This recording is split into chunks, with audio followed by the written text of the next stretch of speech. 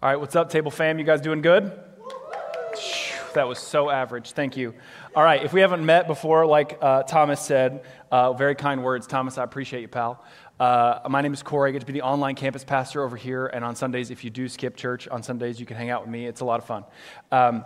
But a few weeks ago, Pastor Isaac reached out to me, and he asked if I would speak in this sermon series called Origins and talk about some of the origins of my life, my faith story, and how I really came from death to life and really knowing Jesus and who he is and how that transformed my life. And when he asked me that maybe 2 months ago, I struggled hard thinking about that in the scope of my life because I grew up in a Christian home. My parents are pastors, were pastors, and so I was raised in a small church in Ocala for most of my life. And if you've ever been to, anybody had the the good pleasure? Okay, it's pretty podunky out there. There's not a lot to do. And when I was there, this is forever ago, there was less to do. And it was just a very rural, poor experience. And I watched the local church act in ways that confused me about God. And whether some of them were negative, some of them were positive, but all of them were confusing because my church was a charismatic church. Anybody ever been to a charismatic church? And there's no judgment. I grew up this way all the way through up into my teen years. But it was an expressive place. Lots of loud noises and things happening. And what I learned about God and what I learned about church was absolutely overwhelming. It didn't make a lot of sense to me. But my parents were pastors, and I would ask them questions all the time, and we would chit-chat, and they were always telling us stories. This will just kind of give you a clue into why the origin of my life is so funky. They would always tell us stories. Like most kids got like bedtime stories, like Mother Goose tales. Anybody have like healthy, normal families? Anybody? And your parents were nobody in this room? Whoa, okay. Let's just pause and pray. Bow your heads. God help everybody in here who didn't get nursery rhymes as kids, because I didn't either. All right, amen. We didn't get very normal things. My parents would read us stories. Have you ever heard of the Book of Martyrs? Okay, just take a guess at what you think that is, and it's stories about martyrs. And I was like 7. Okay, my parents were intensely religious, and they would read us stories about missionaries and about faith heroes going out and carrying the gospel and sharing the love of Jesus to everybody all across the world, and they would always end in death. And so the origins of my experience with God was that everybody who did anything worth anything had to die for it to be worth anything. And so I grew up with this intense fear of God and of his people, and really that he might call me to do something crazy like move to Africa one day. And so I'll never forget when I was 8 years old, my parents sat us down and they said, "Hey kids, we've got some big news. We're moving to Africa to become missionaries." I was like, "Oh my God, you guys are idiots. We're all going to die." And that was my understanding of what being a missionary was that we were just going to Africa to share the gospel of Jesus until somebody killed us. And yeah, you can laugh at that. That's pretty bizarre. And that was not what happened. And I learned that shortly thereafter. But my experience in Africa, so then I went from being a pastor's kid in Ocala, Florida, to then traveling the country to raise money, then flying into Africa and spending some really formative years there at the end of the South African apartheid. So I got to be in a culture and in a country that was having some of the most widespread governmental and societal changes, and there was all these things happening, and my parents were there to build churches and schools. And it was a really unique time in my life because then I started to see what God and who God could be and what God could do in a community. But I also saw a lot of other things that were terrifying and that were upsetting, as you might picture in a third world country in the midst of huge societal changes. There was all kind of stuff I saw that terrified me, and some things I saw that marked me forever, that I cannot and probably will not ever be able to forget. And the last thing that happened before we moved back here was that, and I've shared this here before, that my family and me and my siblings were kidnapped, and we were targeted by a group of people. And it was a very traumatic, terrible experience. And it ended with a very miraculous escape. Me and my brother and my sisters, we escaped, and we got to leave the country, which was a big deal. Not a lot of people who were in our seat or were in our shoes or were in that kind of a vehicle, held a gun, all those things. Nobody really got out, and so we got out. We didn't die, like what I thought all the missionaries were supposed to do. I was like, oh my gosh, we made it out. This is amazing. But what had happened was, and so I chuckle about it now because I'm on the other side of it, but what happened when we got back from Africa, and this is the origins of my truly getting to know Christ for myself, truly getting to understand who God is and what his purposes for my life are now. Got back from Africa as a 12-year-old kid, traumatized to all ways from 7 Sundays. I don't know what I was trying to say there, but I was traumatized. I came back with some severe PTSD, some other things that had going on in my life, but mental health research in the early 2000s didn't exist. Nobody was talking to me about why I had all these things that were going on in my head and my brain and why I felt this way. And so what I learned from my partners in faith, the people that were expressing and the people I were following, were that if I just prayed hard enough, and that if I worked hard enough, I could overcome all of these things. And that became the origin of my relationship with God, was that if I worked hard enough, I would be okay. The things that terrified me, that made me feel just genuinely stressed out, panic attacks, were a huge part of my life all the way through into my 20s. And I knew at a young age, and this is, I don't know where you are tonight in what your life experiences have been, but what I learned at a young age was I can survive this if I work really hard, but I knew it wasn't a sustainable way to live. And I think if you've ever been in a place like that where you have to make some choices about yes, this, or no, that, and none of it is ideal, you learn how to survive and you learn how to grow, and eventually you learn how to thrive. But there are some things that we pick up along the way, and I believed some incredibly toxic lies about who God is, what his plans were for my life, and really some things about myself that kept me trapped in death for a long time, and death being a term that I use kind of broadly for not understanding how much God loves me. And how much that deeply changes the trajectory of each of our lives when we come to understand that. And so I survived by working hard really well. And I graduated at the top of my class in high school, graduated valedictorian at college, met a beautiful woman, got married, and I was doing okay, not managing some of the things that were internally I just called weakness. I would have named them as just struggles or sin or weakness and things that, rightly so, should be worked on. But there was other things going on in me. I was having flashbacks and all kind of things that you just, on the day-to-day, you shouldn't probably be dealing with, but I didn't know any better. I was a kid. And so I managed until our first son was born. And I remember being more overwhelmed with life and life's problems than I've ever been. And it was that moment where I realized, the way I have been managing my life on my own is probably not a sustainable option, and this is now the moment I'm realizing. And so I was a pastor at that point, so pastors having major problems was like a really taboo thing. And I was like, I got to find a place to talk about this. And so me and my wife, we got a great mental health counselor. So this is my pause, my time out. If you haven't gone to see a mental health counselor, you probably should at some point in your life. They're the best. And just make sure you don't see a quack. And there are some crazy ones out there. I'm being honest, you can find them. Just go betterhealth.com. You can find some kookies out there. We have a great counseling center. This is also not an ad at First Orlando. But I remember being so terrified because what I had to do then was admit this weakness in me that I had been covering up and that had been hiding and not dealing with well for a long time. That to me felt like a weakness I could not sustain or bear. The shame and the embarrassment, the things that I had, the toxic lies that I believed I couldn't do it. I asked Sarah to call the therapist for me. Will you make my appointment for me, please? She was like, no, you can do it. And I did. And I remember making that appointment. I remember being terrified. I remember sitting down on the couch and starting to unpack. And then I remember my therapist looking at me like I was also crazy because I just unloaded everything. And then I kept coming back. And a few months in, I remember I had a moment where I understood truly who God was and how much I needed him. But it came, and this is for you young adults from wherever you are, it came for me to really understand who God was and how much he loves me. That came in my mid-20s. That was not like a young experience, and I'm still learning. It's the beautiful thing about who God is that you should be learning about new life all the time. And so I remember sitting across from the couch, and Mike's on the other side of me. Mike's my therapist, and I shared all these things, and I said, ultimately, Mike, this is what it is. Inside of me, I feel deeply broken.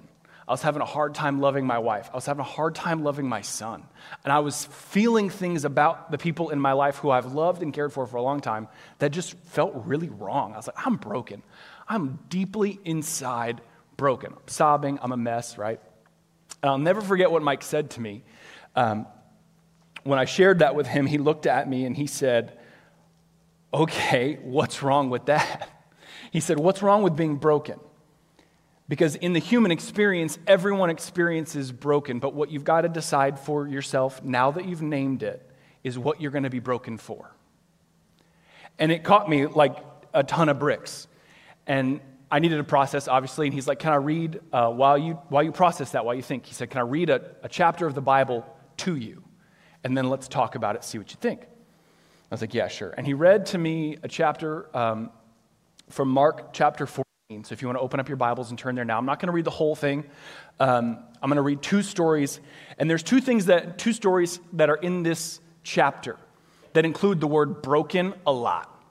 And it clicked for me as he read why he was sharing this to me and with me. And so I want to read these stories to you, and I want to unpack for you an origin moment that I had with this chapter of the Bible that deeply marked and formed how I worship, how I live, and how I follow God.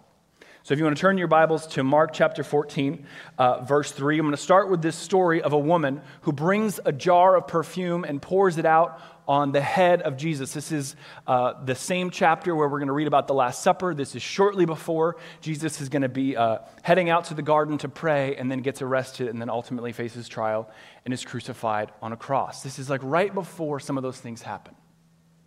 And a woman comes in verse 3, while Jesus was in Bethany, reclining at the table in the home of Simon the leper. A woman came with an alabaster jar of very expensive perfume. That's important to understand if you've never heard this story before, if you don't have much context for this moment, which I think my body is probably blocking for this whole middle section. Can you not read that? I'm sorry for your loss. I'll move over here. No, then they can't see it. Neat. So I'm just going to keep going. Pretend like that didn't happen. The expensive perfume, what that would have been like, the quantity of that is like if you figured up what you made in a year.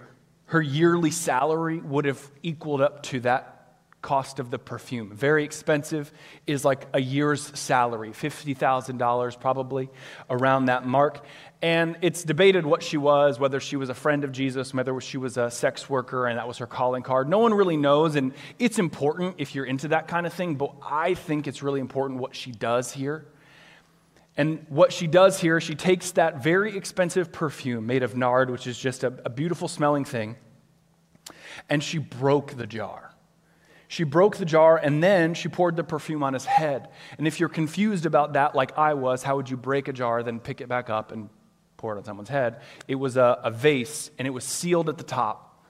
And for a chemical or for a perfume like nard, when you broke that seal, it meant you were never really going to reseal it. And if you didn't use it all that way or reseal it, like it was going to lose its scent and its value. So by breaking the jar and pouring it on his head, she was making an enormously sacrificial and extravagant gift and statement to Jesus. And people were upset about it. And it didn't make sense what she did and why she did it. And Jesus comes in, and I would encourage you to read this chapter for yourself because there's some really beautiful words from Jesus here. And people were upset, and they were trying to yell at her, and he's like, no, she did something that you don't really understand yet. And he stands up for this woman, and he puts dignity where there was none. And he takes what people have named as broken and as bad and as wasteful and weak, and he protects it. And then he redeems it, and he calls it something really important. And so that hit me in a way that I was like, whoa, that's brand new to me. I have known about how Jesus cares for people and how much he loves us, but I never really have seen him take something broken and name it. Like it clicked for me here. And then in this next chapter, we see that broken and poured. Next section of verses, in verse 22, Jesus is having a meal, his last meal probably on earth, with his best friends, and they're sitting down, and he starts to share some things with them as he gives them a meal. And Mike is reading this chapter to me, right? And I'm processing for the first time how much I despised my own weakness, my own brokenness, but how much that was something that God really wanted to make whole. And no matter where you are tonight in following Jesus, not following Jesus, being really great at it, being really bad at it, and somewhere in between, we all can, I think, recognize, if we take a long enough look in the mirror, that we have some brokenness in us that Jesus is trying to speak to and encourage and name, but it takes a lot of courage to name something in yourself that is weak and let God have it. So what he says here at this Last Supper to me is really neat. When he says, as they were eating, in verse 22, Jesus took some bread and blessed it, and then he broke it into pieces. I want you to just note that he broke it. Jesus broke it in pieces, and he gave it to the disciples, saying, take it, for this bread is my body. And then he took a cup of wine, and he gave thanks to God for it, and then he gave it to them, and they all drank from it. And then he said to them, this is my blood, which confirms the covenant between God and his people. So it's like an Old Testament prophecy, right? And it is poured out. Here we have broken and poured out. It is broken and poured out as a sacrifice for many. As a sacrifice for many. Jesus is describing his body, which would be broken, and his blood, which would be poured out on the cross. So he's kind of like foreshadowing what's coming. But he's doing more than that. He's sitting with his friends and he's sharing a meal. And he's telling them how he wants them to remember him. And he wants them to remember him as broken and poured out, as a sacrifice for many. Not as the guy who provided wine at a wedding for his first miracle, not as the guy who fed the 5,000, not as the guy who raised Lazarus from the dead, not as the guy who is the Son of God. He asked to be remembered and shared his last meal with everyone so that he could be remembered as someone who lived broken and poured out. That's a really uncomfortable thing to hear in a culture like I grew up in that despises weakness. Mental, physical, spiritual, don't show it. Right? I grew up in a culture like that. So to hear Mike read this to me and say, what is wrong with being broken, Korey? What needs to happen now is recognizing we all have brokenness in us. It's part of the human experience. And what happens next is you decide what you're going to be broken for. And that was a shift for me. And I remember comprehending in that moment for the first time what was happening inside of me, that the brokenness inside of me was what God was choosing to chase after so that I could become whole and then he could use for something else. But I was so caught up in just simply not being weak. I couldn't process my life or my pain through any other filter than proving to God, proving to people around me, proving to my family that I was not broken. I was so hell-bent on not being weak and not being flawed and fulfilling all these things and cultural expectations and Christian things that I neglected to look in the mirror and evaluate where my weaknesses were, what I was really struggling with. I neglected that work, and I think that's probably a place we can all identify.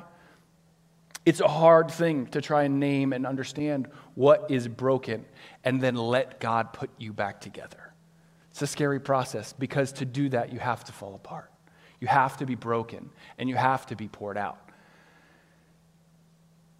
And when I understood that, it crushed me because what I realized was for years I had been worshiping a God that really I had created for myself. A God that loved only strength, that never loved my weakness, that only wanted the good parts of me, not the parts of me that were flawed or messed up or that needed work. And what I began to understand, and the work that I have been doing since that day, is learning how to let God take every part of my origin story because it matters to him, and spend the time to understand it and know then where my weaknesses are and how I can improve, and how following Jesus actually truly does make you better at life. How it makes you more in tune with what is good and what is right and what is going to build up life and encourage others. There is so much of that, but so much of what I had known and have experienced was, that's not who God was. He didn't want my weakness.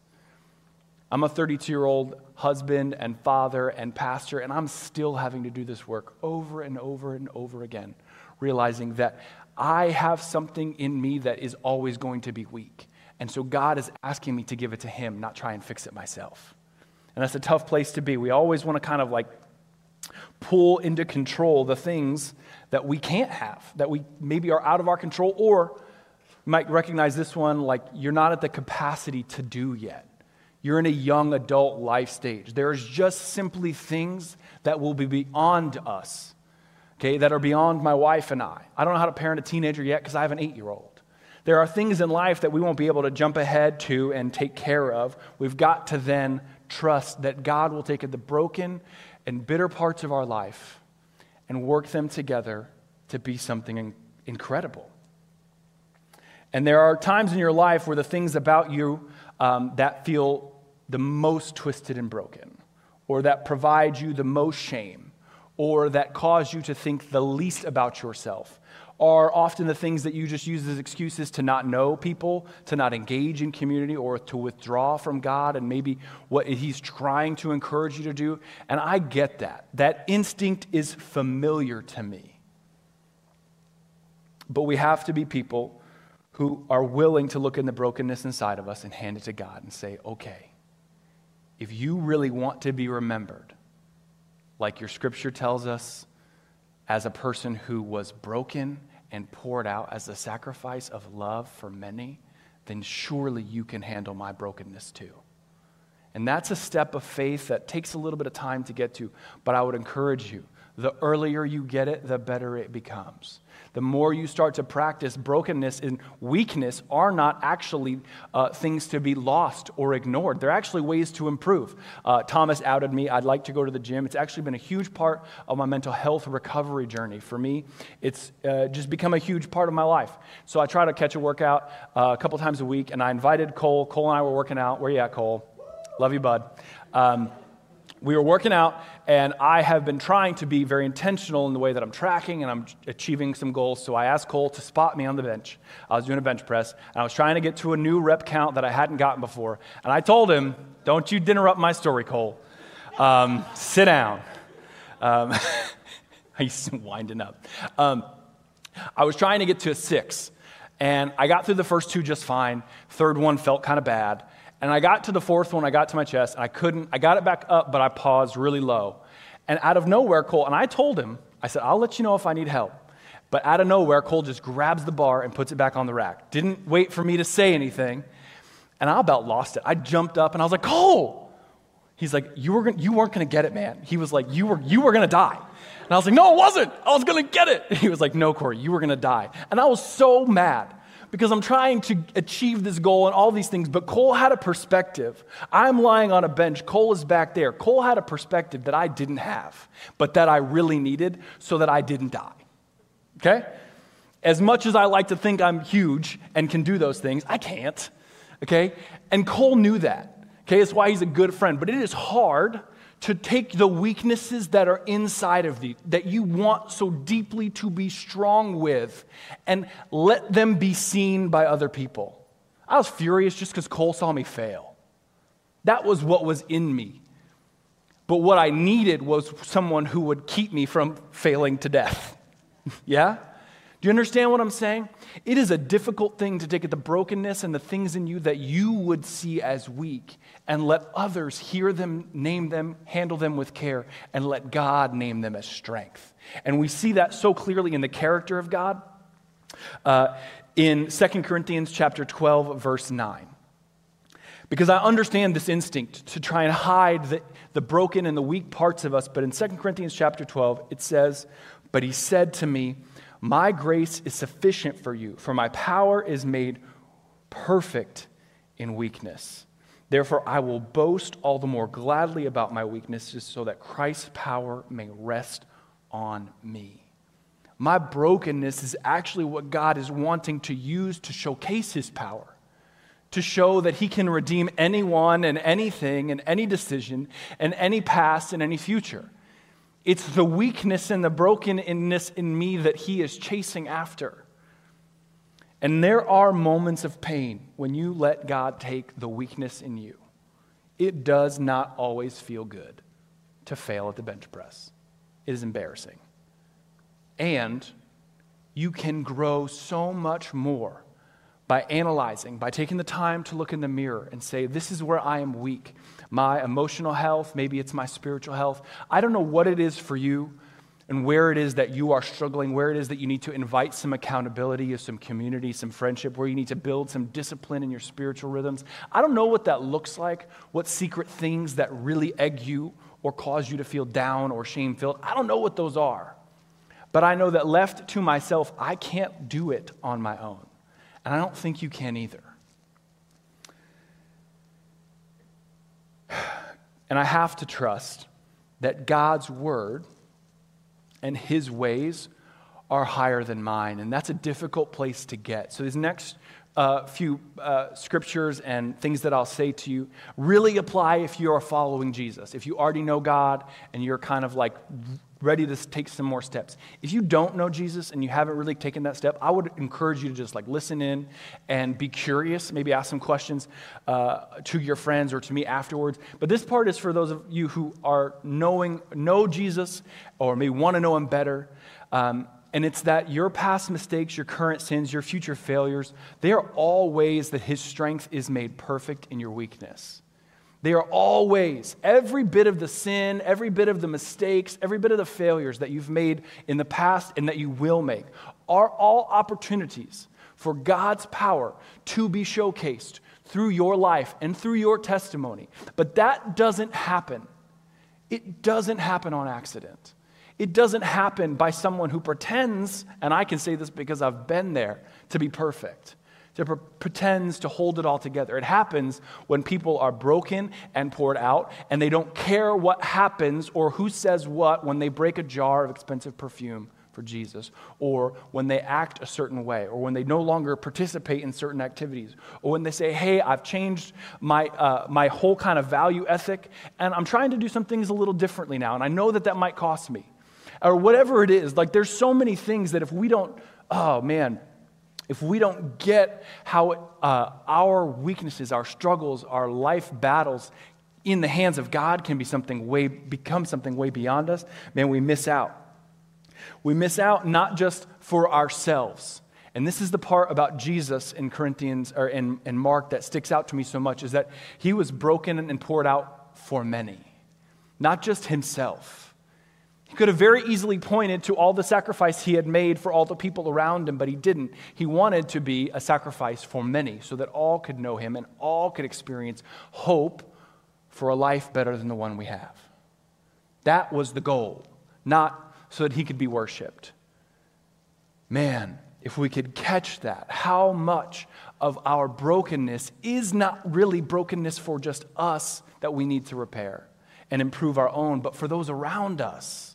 Man, I need Cole to improve strength so that one day when I lift 350 pounds, come on, Cole, testify, that he can have my back so I don't die later, right? We need to have community for that kind of stuff. We need to have plans. We need to be intentional and recognize that so much of what is in us that is flawed and sinful and broken is actually there for God to make whole and to restore so that we can all improve.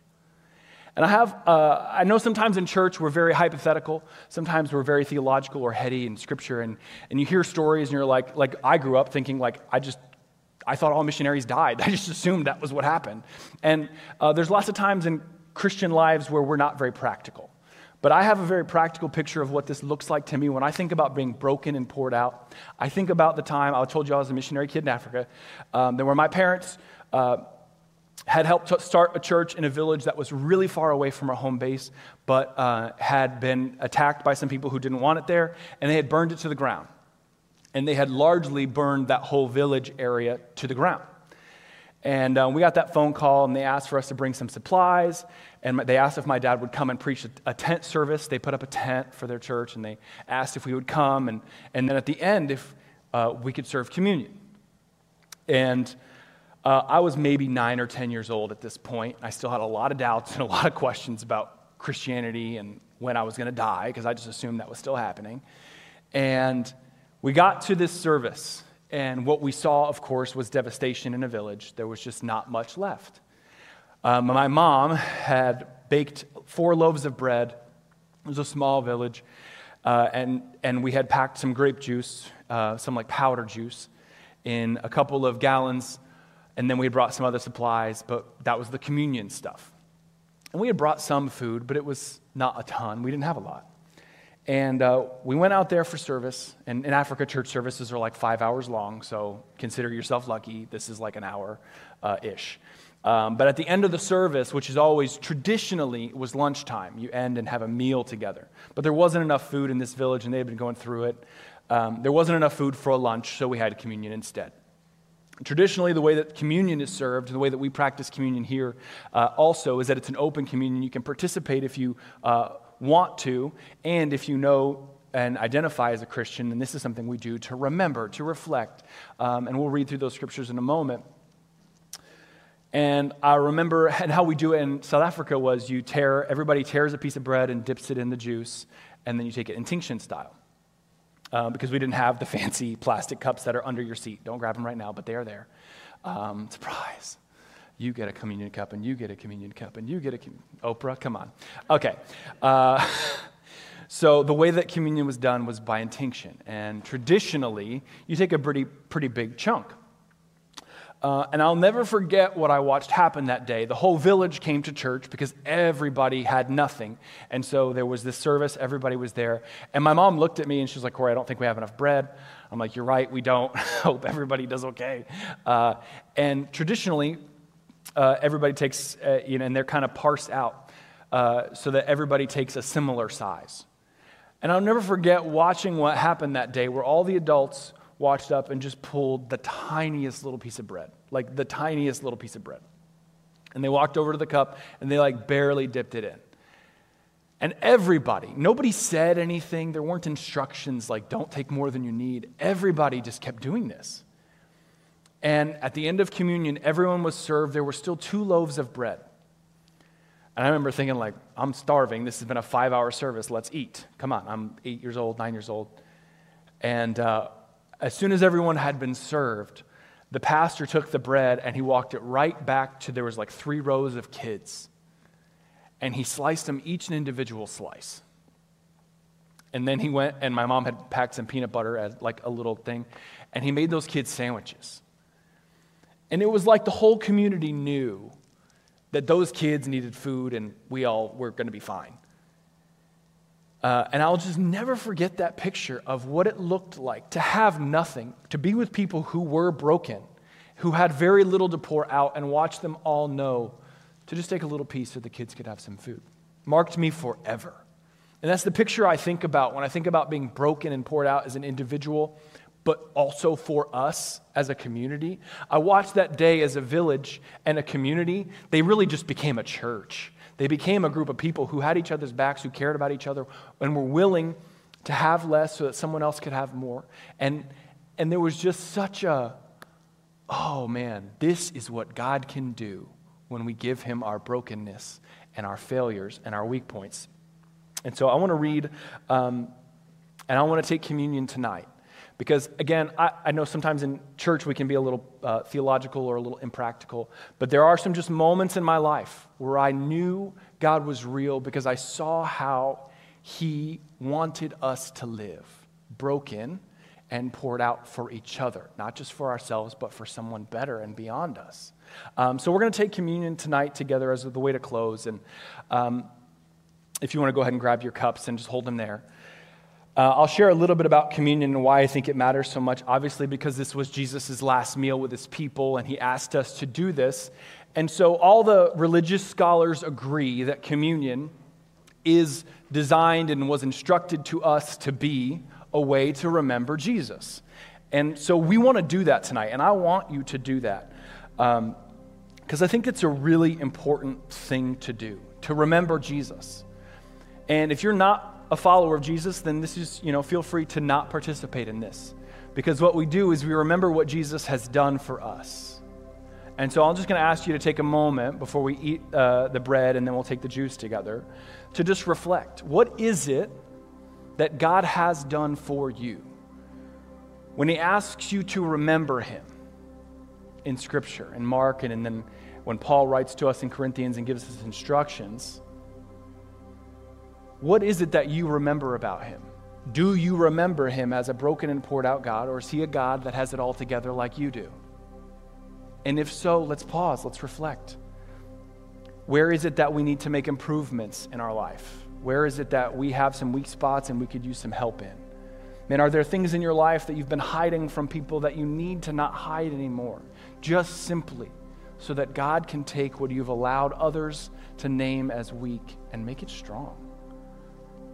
I don't know what that looks like for you, but I do know that when we take our faith and we put a little bit of action behind it, we put some words to it, we invite some people into it, that God takes moments of pain and tragedy like a burned down village and he uses it to show how much he has and can provide for all of our needs.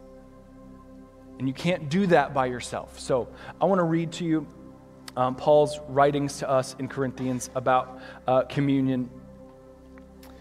And then we'll take the bread together in a moment and I'll pray for us. And then we'll take the juice. But it says in verse 23, it says, "For I received from the Lord what I also pass on to you, the Lord Jesus.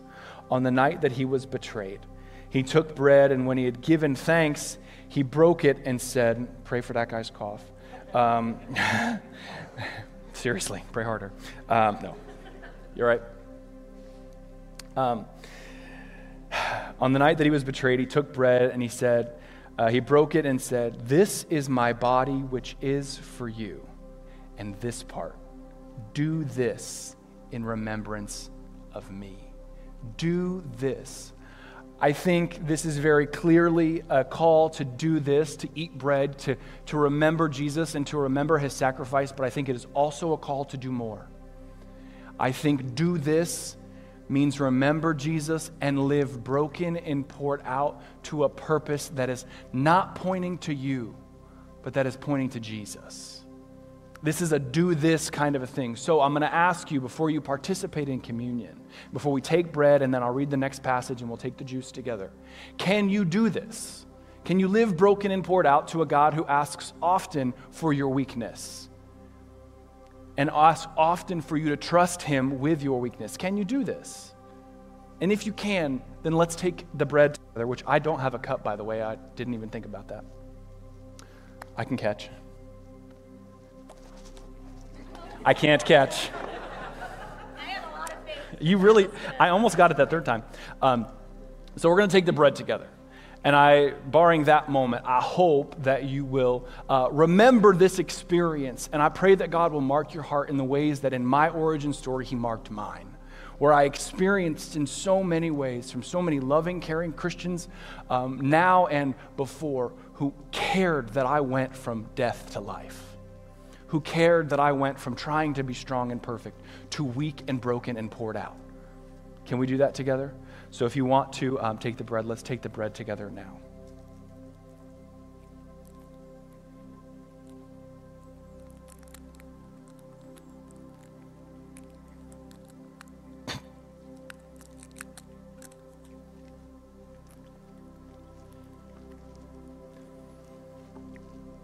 All right, in verse 25, it says, "In the same way, after supper, he took the cup, saying, 'This cup is a new covenant in my blood.'" Here we see it again.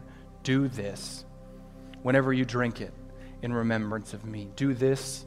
Remember Christ and his love for you, his unconditional care for every part of you, not just the perfect parts. "Do this whenever you drink it in remembrance of me. For whenever you eat this bread and drink this cup, you proclaim the Lord's death until he comes." If you want to, let's take the juice together.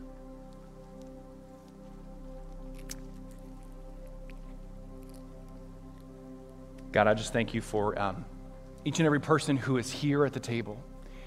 I pray that you would do a work in our hearts as we continue to live and remember you as the God who is broken and poured out as a sacrifice for many and for me. I pray that we never lose sight of the cost that you carried so that we might know your love.